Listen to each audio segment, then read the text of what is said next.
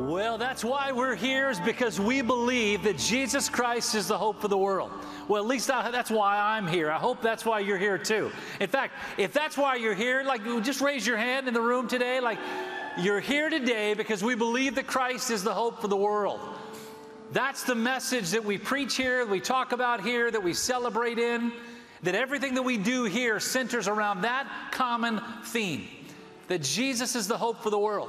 Because if Jesus were not the hope for the world, there would be no point whatsoever.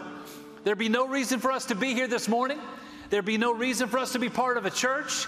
There'd be no reason for us to have this idea of being connected as the body of Christ. There'd be no point.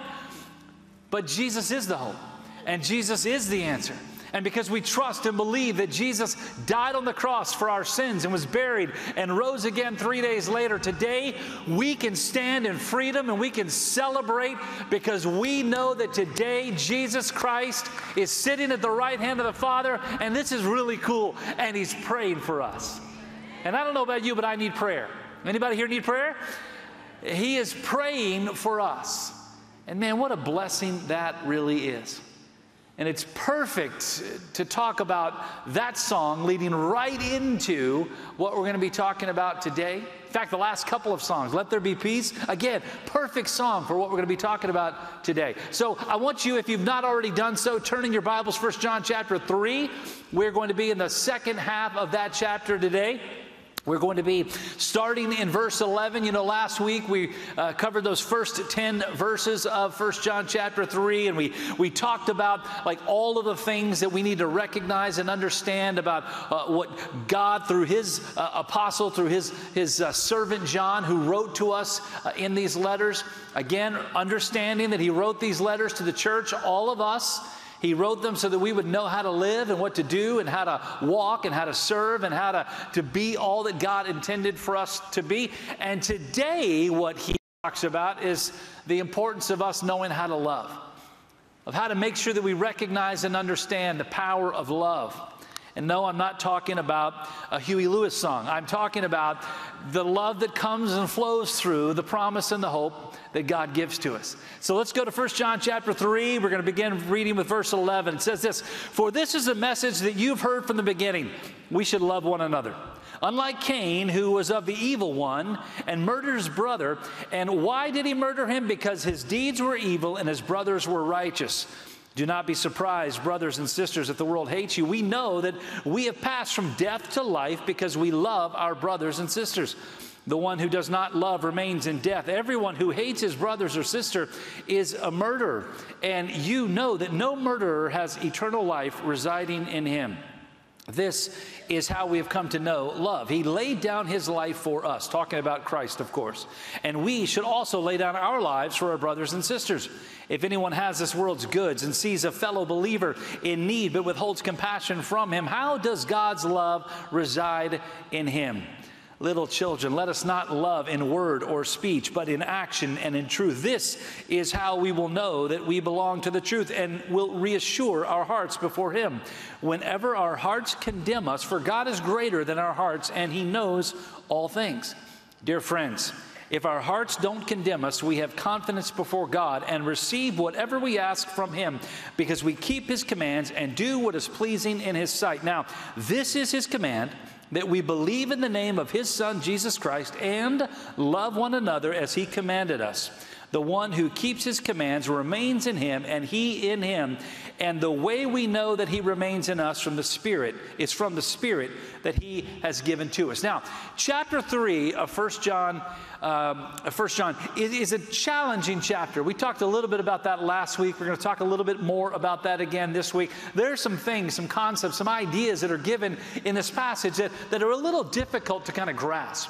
In fact, you actually have to do a little bit of digging into exactly what it is that John is writing, what he's talking about. Some of the language that I just read to you a moment ago, like what does that even mean? Like the one statement that he said a moment ago, that a murderer cannot go to heaven. That's kind of the idea that we can walk away from this. It says that a murderer is not in him and does not have eternal life. Now, that's not saying that someone who has murdered someone cannot spend eternity in heaven, because the Bible very clearly tells us that all of us have sinned and fallen short of the glory of God, and it tells us That if we believe that Jesus died and that he rose again, that anyone who calls on his name will be saved. So it's not saying that. You just have to kind of dig a little bit to figure out, like, what is he talking about? Another statement that we'll get to in just a few moments, where he talked about how that if your heart condemns you, like, that's a good thing. But then right afterwards says, oh, but if your heart doesn't condemn you, well, that's a good thing. It's like, wait a minute, John, what are you talking about? We're going to talk about that in just a few moments. So it's a difficult passage, a difficult chapter, but ultimately, when you kind of put it all together, you take all the little puzzle pieces and you put them all like in the right place, and you get the right little corners connected to the right little corners, eventually what you end up is a beautiful picture. And that beautiful picture that we end up with 1 John chapter 3 is the idea that love really does matter. That love makes a difference. And it actually is what we should all long for and seek and do everything that we possibly can in our journey to accomplish that kind of love, to have that 1 Corinthians chapter 13 kind of love, the kind of love that God wants us to have, that we love others and that we're showing that kind of love to the world. And so when we dig into this passage, like, again, just some thoughts that we'll kind of walk through here, these verses that we just read, and kind of like get a picture of, like, what is John talking about. And the first idea that he gives to us right out of the gate in verse 11 and following is that love is not a choice. Like, love is not an option. It's not something like that you can determine, well, I think today I'm going to love, but tomorrow, not so much. It's not the idea that you can choose, like, well, I'm going to love this group of people, but like this group of people, I've been picking on this group of people a lot. We can love these people, but we don't really have to love these people. We'll switch it around, make you guys feel a little bit better today, right? You cannot choose who you love. And it's an important thing because Jesus didn't choose who he loved. He loved all of us, right? But God so loved the what? The world, that he gave his only begotten Son, that whosoever believes in him should not perish but have everlasting life. Love is not a choice. And that's what Jesus talked about in Matthew chapter 22 when he said to love the Lord your God with all of your heart, soul, mind, and strength, and love your neighbor as yourself. In other words, you do not have a choice. It is a command of God to love. Look what it says in verse 11. For this is the message that you've heard from the beginning, that we should love one another. Now, that harkens back to what we talked about a few weeks ago from 1 John chapter 2, verse 7, when John wrote these words, hey, I'm not giving you a new command, I'm giving you an old command. That old command goes all the way back to the beginning of God's Word, all the way back in the book of Genesis. So, in other words, John's saying, like, this is not a new idea.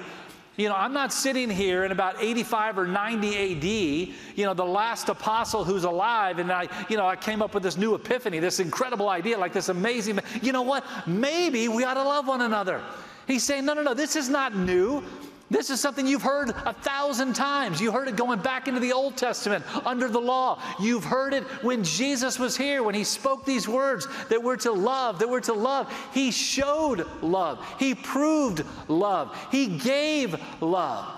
And here we are now, 60 years later, and guess what, John says? Hey, you don't have an option. You've got to love. And that's what verse 11 says. This is the message that you've heard from the beginning. In other words, you have no excuse. We should love one another. And so we understand in verse 14, he goes on to say, we know that we've passed from death to life because we love our brothers and sisters. The one who does not love remains in death. Now, this is one of those verses that is a little bit confusing. It's a little bit like disconcerting because when it says we know that we pass from death to life, in other words, we know that we've gone from our former self, because like in your former self, like there was no hope, right? You know that in the former self before Christ, there's nothing to look forward to. That if you die without Christ, you're going to spend eternity. It's separated from God. You're going to spend eternity in a very real place called hell. And by the way, this is a great place to interject into this moment. Hell is a real place. There are pastors out there, there are churches out there, there are denominations out there that will, sugarcoat the idea of hell. You cannot sugarcoat the idea of hell. Hell is a real place. It's a real place of eternal condemnation. It's an eternal place where you will spend an eternity in pain and suffering and sorrow. And God's Word clearly talks about hell. It is real. and it is real, but God gave his son Jesus so that you do not have to experience hell. And it is an important thing that we recognize that because hell is real, because it is a place that people will spend a real eternity, that it should strengthen us, it should push us, guide us to make sure that we recognize that we ourselves have experienced that gift of salvation that comes through Christ, but also that we're doing everything that we possibly can to tell others about Jesus. Because there are so many people, our friends, our family members, our neighbors, our coworkers, people that you run into every single day that do not have the hope, the promise of eternal life in heaven because they're still living in the former self. And so this passage says, that was just a little side note, but it's an important side note. Heaven is real, hell is real, and that's why we need to understand the power of the gospel. But he says, we know that we pass from death to life. And how do we know that? It's because we love our brothers and sisters. Now, clearly, I want you to make sure you understand this. Loving your brothers and your sisters, loving other people does not save you. We live in a world today where people say, well, all we need is love, right? That could be a song too, right? Who wrote that one, Sammy? Yeah, there we go. The Beatles. All you need is love. Baloney. That's not all you need. You need the gospel of Jesus Christ, that he died and that he was buried and that he rose again. That is what gives us the hope and the promise of eternity in heaven. The gospel is what does that. But the natural response to the gospel, the natural response to salvation is that then we will love. And so we understand that no, the Beatles did not have it right. All you need is love. All you need is Christ, which then will drive you to love. And so that is the picture of how we know that we've gone from death to life, is that we love. It's a symbol of, it's a marker of, it's a picture of, that when you are a person who shows the love of Christ to the world, it is a picture of the fact of what God has already done in you through his son, Jesus Christ. And so he says, like, hey, that's a marker of. That's how you'll know that you've gone from death to life, is if you love. But listen to the second part of the verse. The one who does not love remains in death. Now, this one is where it gets a little tricky. Because what that says is that if you are not a person who loves your brother and sister, and understand, when you put in the words brother and sister again, now remember, John is writing this to the church, and so he is specifically talking about brother and sister in Christ, okay? So we look around this room, and probably, I hope, I pray, that everyone in this room, that we are all brothers and sisters in Christ, okay? So he says that we're to love. That's a marker of how we know that we're a Christian, is that we love our brothers and sisters. But the one who does not love remains in death. Now, what that means is this. It does not mean that if you don't really like someone in this room, that you must be a sinner who has not been saved and you're going to spend eternity in hell. Okay, it does not mean that. Now, some of you are saying, yes, I don't have to like them. This is great. What it does say is this. It does say that you better have genuine, God-filled, God-ordained, God picture of love. You need to have that kind of love for every person who's sitting in this room. Like every person, you need to have that kind of love. And we're going to get a little bit further down here in a few moments to talk about like what the response to that, what the reaction to that love, what that looks like. But it says like you don't have the option. Love is not a choice. You have to love your brothers and sisters. Now, Jesus also took it one step further, and he said also you got to love your enemies. Now, I'm so glad he did. Because if Jesus did not say you have to love your enemies in the same way that we have to love our brothers and sisters, then here's what would happen. We would become an arrogant, conceited, self-focused, self-absorbed people in this church. If all that we had to do was love our brothers and sisters, the people we go to church with, the people we hang out with, like man, that's easy, right? That'd be great. That'd be awesome if that's all we had to do. Like, I look out here every Sunday and I see you guys and we worship together. I know where you all sit and I kind of have the opportunity of kind of like connecting, even if I don't talk to you. Like, I just feel good when I see you, and because I know like we're brothers and sisters. Like, we love one another. We're here. And that's easy for us to love that group of people. But man, aren't you glad that Jesus kind of took it one step further and said, oh yeah, by the way, the people that are outside, the people who are not in this room, the people who are not in another church at all, the people who might be like, complaining about you and criticizing you and making fun of you and laughing. Like, hey, you got to love them too. I'm so glad he said that, because otherwise we would be a bunch that I wouldn't even want to hang around with us, because we would be self-absorbed. It'd all be about us. Like we're the special little group. And remember, who did John write this letter to fight against? That special little group within the church that thought they were better than everybody else, right? Remember, we talked about them. They're right here, right? This group a couple of weeks ago, if you were here. If you weren't here, I'm not talking about these people, okay? You're saying, like, he's not very nice to those people down there. You're a bad guy. No, I'm not, like, just a reference, like the idea that there was a small group of people in that church that like thought they were better than everybody else. If Jesus didn't throw in that little side note of loving our enemies, then we would all be like this little group. That we would all think we're better than everybody else, and this would not be a fun place to hang out. But he made it clear, like, hey, we have to love. We have to show. And the fact that we do love, it's an example of, it's a picture of, it's a response to the fact that we're Christian, which means this. Now, don't miss this, right? So if you are a person who doesn't have genuine love for others, you have to ask yourself some really deep, serious questions about your faith. Because if you don't love, then you have to ask yourself the question of what John throws out here in the last part of verse 14. The one who does not love remains in death. So let's take that one step further. What does that mean, remain in death? Remember, when we move from death to life, that means we come from our former self to a new creation, that because of Christ that we've been saved, that we have the hope and the promise and the eternity of heaven to look forward to. But if we're not there and we remain over in our former self, if we remain in the death part, then what do we have to look forward to? Well, the answer would be nothing, but that's the easy way out. We have what to look forward to is eternity in that real place called hell. Okay, and so John said it, the one who does not love remains in death. Man, I don't want that to be the story of any person in this room.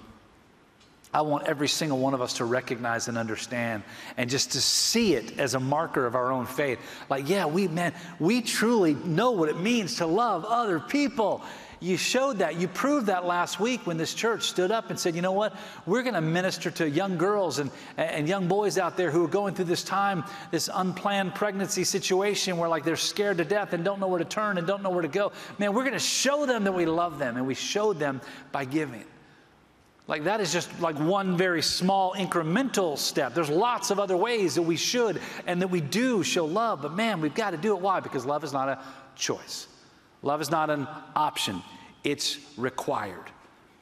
Now, John goes on to write in this passage in 1 John chapter 3, the idea that love is not a choice, it's not an option.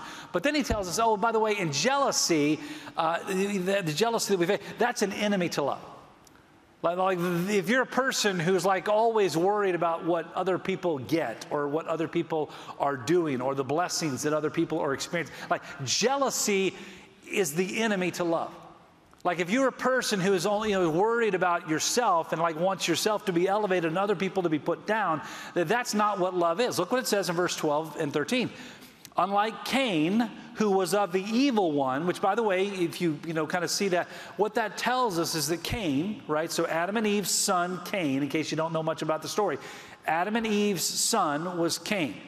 And Cain ended up killing Abel. And so John is talking about Cain, that first son that came through Scripture. Unlike Cain, who was of the evil one, in other words, he was not someone who understood this idea of faith and love, and murdered his brother. And why did he murder him? Here's why. Because his deeds, Cain's deeds, were evil, and his brother, Abel, his deeds were righteous. So what does that tell you right up front? Like, what was that picture? It's a picture of jealousy, right? He was jealous because Abel did the right thing, and so therefore, because Abel did the right thing and he was doing the wrong thing, then his solution was not for him to do the right thing. His solution was to take down the person who was doing the right thing. Now, that story is told 1,000 times over in our journeys in our lives. Like we're constantly worried about what other people do, and we want to make sure that we are celebrated and we are elevated. And in order for ourselves to be celebrated and elevated, then we have to put other people down. And jealousy is not a statement that can coexist with the idea of love. And so he makes it very clear, like jealousy can't happen. So look what it says in the next verse 13. Do not be surprised, brothers and sisters, if the world hates you. So in other words, if you're doing the right thing, like don't be shocked if the world hates you. We talked about that last week in verse 1 of 1 John chapter 3. The world doesn't accept you. They don't like you. And here's why. Because they didn't accept Christ and they didn't know him. And because they didn't know him and because they don't accept him, they're not going to accept you. And the natural response in our hearts ought to be, so stinking what? Like I would much rather be a follower of Jesus Christ who is living out the Christian life and living out the Christian experience and be hated by the world than to be accepted by the world and rejecting Christ. Because again, this earth is not all that we have to look forward to. And man, I'm so glad about that. Because as we see the world that it is today, we see the conflict that's in the world today and the division and the anger and the hatred and the argument. Like, aren't you glad this is not all that there is? Like that there's something way beyond this? Yes, of course we are. And so it says, do not be surprised, brothers and sisters, if the world hates you. Because the world is going to hate you too if you're truly following Christ, if you're truly doing what you're supposed to be doing. Look what it says in verse 15. Verse 15, everyone who hates his brother or sister is a murderer, and you know that no murderer has eternal life residing in him. Here's one of those complicated verses again. Like, what does that mean? Does that mean people who are sitting in prison today, sitting on death row today because they murdered and they've had a jailhouse conversion, they've come to Christ? Like, does that mean they can't go to heaven? No, that doesn't mean that.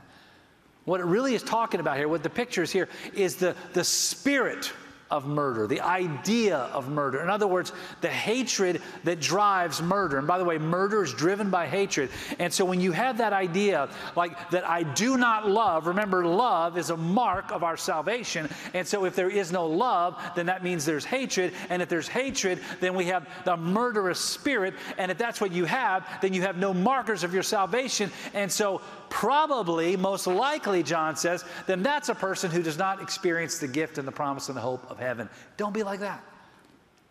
You cannot be a person who's always worried about putting other people down to elevate yourself and still be a person who's looking forward to the hope and the promise and the excitement, the joy of heaven. Now, does that mean that you could actually be a person who does have those moments where you hate someone, those moments where you put other people down? Of course, we're going to mess up, which again drives us all the way back to rewind, 1 John chapter 1, verse 9, that if you do confess your sins, and he is faithful and just to forgive you of your sins, to cleanse you from all unrighteousness, because we all go through those moments where we're not really happy with someone. You get that, right? Driving down the road, somebody cuts you off and makes you, run off the road, or maybe you slam on the brakes and you spill your Diet Coke. Listen, there are very few things worse than that, okay? At least in my book. And there are moments where you quickly go into that season of I'd like to take him out back, we get that. That happens because we're human, right? Remember, talked about it last week, because we're still wearing that humanness in our lives, and we still have to battle what's on the outside. Now, of course that's going to happen, but man, when it does, get it right before God and move on. Don't let that fester. Don't let that continue, because if it stays in you, it will destroy you. That's what hatred and jealousy does. Okay? So jealousy is not an option. Jealousy is the enemy to love. But then he goes on to tell us this. And so not only do we need to love, but that love needs to actually do something. So in other words, the love needs to be connected to action. Look what it says in verse 17 and 18. If anyone has this world's goods and sees a fellow believer in need, but withholds compassion from him, how does God's love reside in him? Little children, let us not love in word or speech, but in action and in truth. I think you ought to underline that in your Bible. Whatever you have, whether you've got a phone to highlight, or whether you've got an iPad, or whether you've got an actual book in front of you, you ought to highlight, underline, circle that verse 18. Little children, let us not love in word or speech, but in action and in truth. And here's why. Because the church then and the church now is full of individuals who speak the language of love, but do not put any action with it.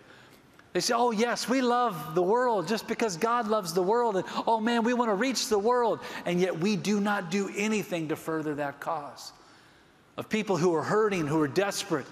And we sit back and think, oh, man, we love them.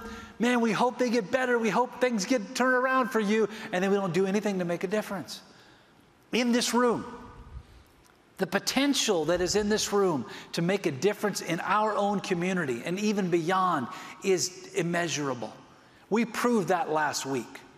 I'm going to tell you something. Last week, when we received a special offering to minister to, again, people that we might never even meet on this earth, to bless them and to encourage them during difficult times, and the fact that we, gave $135,000, $140,000 in literally like on a whim. Like when you walked in the room, you didn't know that was what you were going to do, but you did it. Like that should show you the potential that is in this room to make a difference, to put our love not just in word, but our love in action, to actually do something with it. I love what Warren Wiersbe says about this verse. He says this: to love in word means simply to talk about a need, but to love in deed means to do something about meeting it. You may think that because you have discussed a need, or even, this is key, even prayed about it, that you have done your duty. But love involves more than words. It calls for sacrificial deeds. Can anybody think of like an example of that truth? So let me give you a quick illustration. So it's 33 AD. And Jesus, this guy, has been walking around the earth for, about 33 years now. And he's been like doing some really cool stuff. And he's been ministering to people and encouraging people and giving people like great lessons and great ideas and great examples. Oh, and by the way, there were some people who were sick, and he walked over and he touched them and they were healed. That's awesome, right? And there were a couple people even who were dead and he brought them back to life. That's pretty amazing, right? Like really cool stuff. And he came, and here's why he came. Because he had a hope for each and every one of us that we would have the opportunity of spending eternity with him in a place called heaven, which, by the way, he had already been to, and it's a pretty cool place. Like, it's an awesome place to hang out. He's like, man, I want you to be there with me. And then it comes to the moment, like that devastating moment, when the only way that door could be open was for Jesus to come to the place where he would die on a cross for you and me. That he would be nailed to a tree to pay for our sins. And Jesus, in that moment, when he had the opportunity to make a difference, had the opportunity to open that door, here's what Jesus did when the soldiers came. He said, don't really want to do that, but let's just get down on our knees and let's pray for this guy, because I want this guy to spend eternity in heaven with me. So I'm going to pray for him, and I hope you make it. It's a great place. It's really cool. And I'm going to pray for him, and he prays for him, and then Jesus gets up, walks back, and then goes on to heaven. And guess what happens to Scott here? What happens to him is he spends eternity in hell. Because without the shedding of blood, there's no remission of sins. If we don't actually do something with our faith, talking about it doesn't make a difference. Love indeed, not indeed like I-N-D-E-E-D together. Love indeed, I-N space D-E-E-D. In other words, work, doing something, making something happen. That is where love makes a difference. We have to put it into action. We have to make sure that when we talk about, hey, man, I love you, I love people, I love this church, I love the people of our community. Oh, and by the way, there are people in our community who are dying and going to hell. Well, I'll pray for them, but, that's about all I'm going to do. Guess what happens? You might have a good prayer life, but you're not making an impact and a difference the way that Jesus has called you to make an impact and a difference. Jesus said, go. Did you never notice that Jesus didn't say pray? He didn't say, oh, by the way, pray for the lost, and then let someone else do the work. He said, go into all the world and preach the gospel. And hey, give you guys he was not talking about me. He wasn't talking about pastors like he was, like in addition to, like me plus you. Like, no matter what you do, go into all the world and preach the gospel. Why? Because that's your job, Jesus told us. And so we got to make sure that we are putting our love into action. Why? Because John writes it here in the last part of this verse, because we must recognize that love truly can only come through and from Christ. It's the only place it can come from. It can't come from a government program, that's for sure. It can't come from anything that you know, an author writes in a book that, you know, come up with some great idea of how to love. No. Love comes from the author of love, the giver of love, the example of love, and that's Christ. So look what John writes, verses 23 and 24. Now this is his command. Whose command is this? This is his command. Whose command is this? All right, so this is coming directly from God. That we believe in the name of his Son, Jesus Christ, and love one another as he commanded us. Verse 24, the one who keeps his commands remains in him, and he in him. And the way we know that he remains in us is from the Spirit that he has given to us. Now, we're going to get into that next week in chapter 4, the Spirit of God, the Holy Spirit of God, that God has sent along as the comforter to come alongside of us to help us day in and day out. And that's how we know that we're walking with him, is because of the work of the Spirit does. We'll talk about that next week. But look what it says, verse 24. The one who keeps his commands remains in him. So when you come all the way down to kind of a summary of what really this entire chapter is all about, it's all about this. Like, live in purity, love one another, and obedience. And isn't that kind of a cool picture of like what our lives, our faith journey should really be all about? Like wanting to be holy, wanting to be like him because he's holy, of making sure that we're loving others and making sure that we're obeying. And to be quite honest with you, that's a simple 3-step process to the successful Christian life. Holiness, love, and obedience. If we can put that into practice, then man, we're going to experience the fullness of all that God has for us here. You're guaranteed the fullness of what God has there. What's next? Awesome. But man, I sure want to enjoy the Christian life now, not just sit back and hate everything that's going on around me, looking forward to the one day when I'll escape this place and spend eternity in heaven. I'd like to kind of enjoy it now, wouldn't you? And that's how we get there. Let me give you this quick quote and then we'll close. David Walsh states this: the true Christian experience is revealed not just in our beliefs, but in our behavior.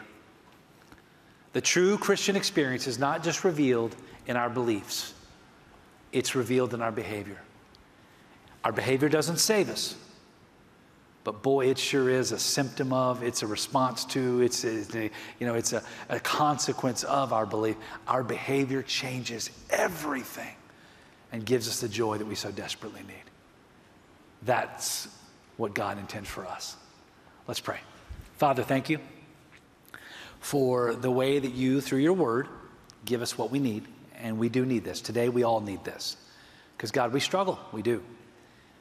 There are times that we wonder if, like, really we can truly be the example of love that you've called us to be. Because we know that in order to be that, we have to love people. And people sometimes are tough. So God, I just pray that you would help each and every one of us to have the heart and mind of Christ, that we're willing to love, willing to serve, willing to give, willing to do whatever it takes, God, to be that example of remaining in you so that you will remain in us. Lord, that giving us that incredible joy of what it means to follow Christ. And right now, Father, I know that there are people in this room watching right now that maybe have never come to that place where they've accepted Christ as their Lord and Savior. They've never truly believed that Jesus is God's Son, that he died and that he rose again, that he's the only way to heaven, the only hope that we have. God, I pray that right now in this moment, that the decision that will be made in their hearts and in their minds will be this: I have decided to follow Jesus. I believe that he is who he said he is, that he's done what he said that he has done, and that he is the only way to you. God, I pray that that's the decision that will be made. In Jesus' name I pray. With our heads bowed and with our eyes closed. Our team is gathering here. We do every week. And as they do, as you're sitting here today, maybe that decision's one you need to make. Like, do you know that Christ is Lord of your life. Remember, coming from death to life. You don't come from death to life by actions.